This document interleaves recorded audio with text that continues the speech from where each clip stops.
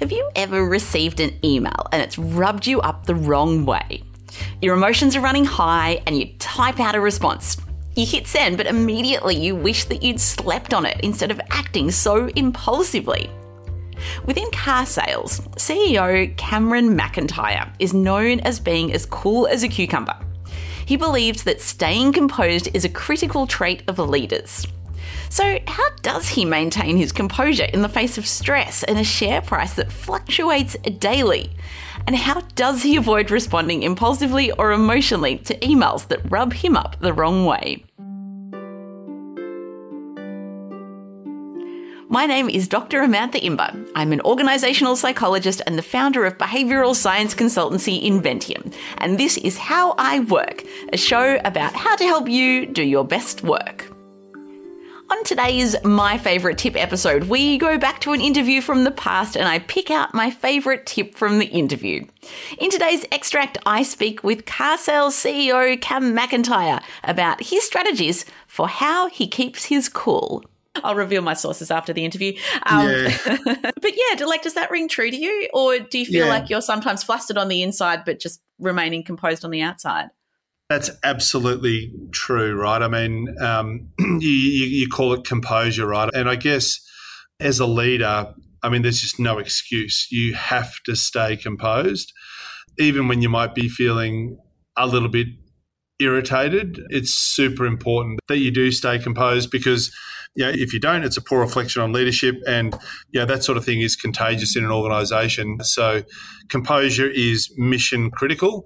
I guess, for me, when I feel a little bit irritated, what are my strategies in terms of dealing with that? If you think about it from that point of view, I guess what I try and do is put things into context. So, if there's an issue that I'm dealing with, I might put it into context of my own personal health or, at least I've got my health or at least I've got my family or at least I've got my friends and happiness. And so try and contextualize the issue that you're dealing with. And often, that helps you talk yourself off the ledge.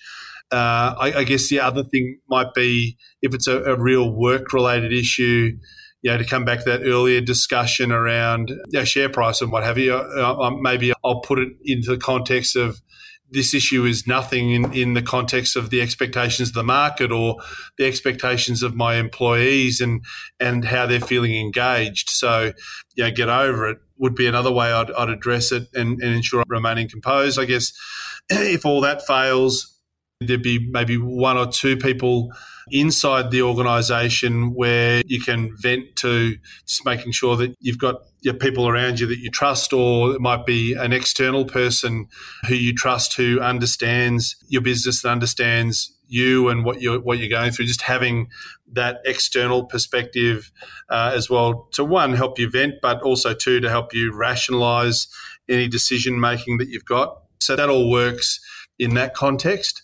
If I'm thinking about an email, so sometimes you get emails that land in your inbox that you want to fire off a response to, and my strategy around that is I'll write a response, but I'll put it in my drafts and I'll leave it there for 24 hours and then I'll come back and have another look at it the next day. And if I still feel the same way about it, then I'll show it to someone else and get a second person's opinion before I send it, so that I'm not acting irrationally or not acting in a manner that's not composed. So for me, composure is super important. It's like the duck that swims along the water. It may look like you're swimming calmly along the top of the water, but underneath you're paddling pretty hard, and it's making sure that's the impression that I'm leaving on people.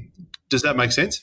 It does. And that's an interesting example with the email. Also probably means that it's a good way of avoiding making news headlines as well.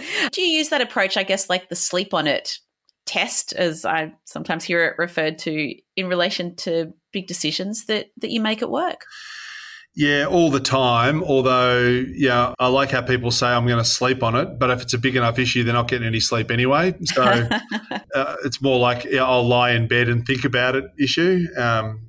So yes, no, but that's a philosophy that I tend to try and practice. Is I try not to get caught up in things, because it's so easy to get caught up and just misread things because you see things the way you see things.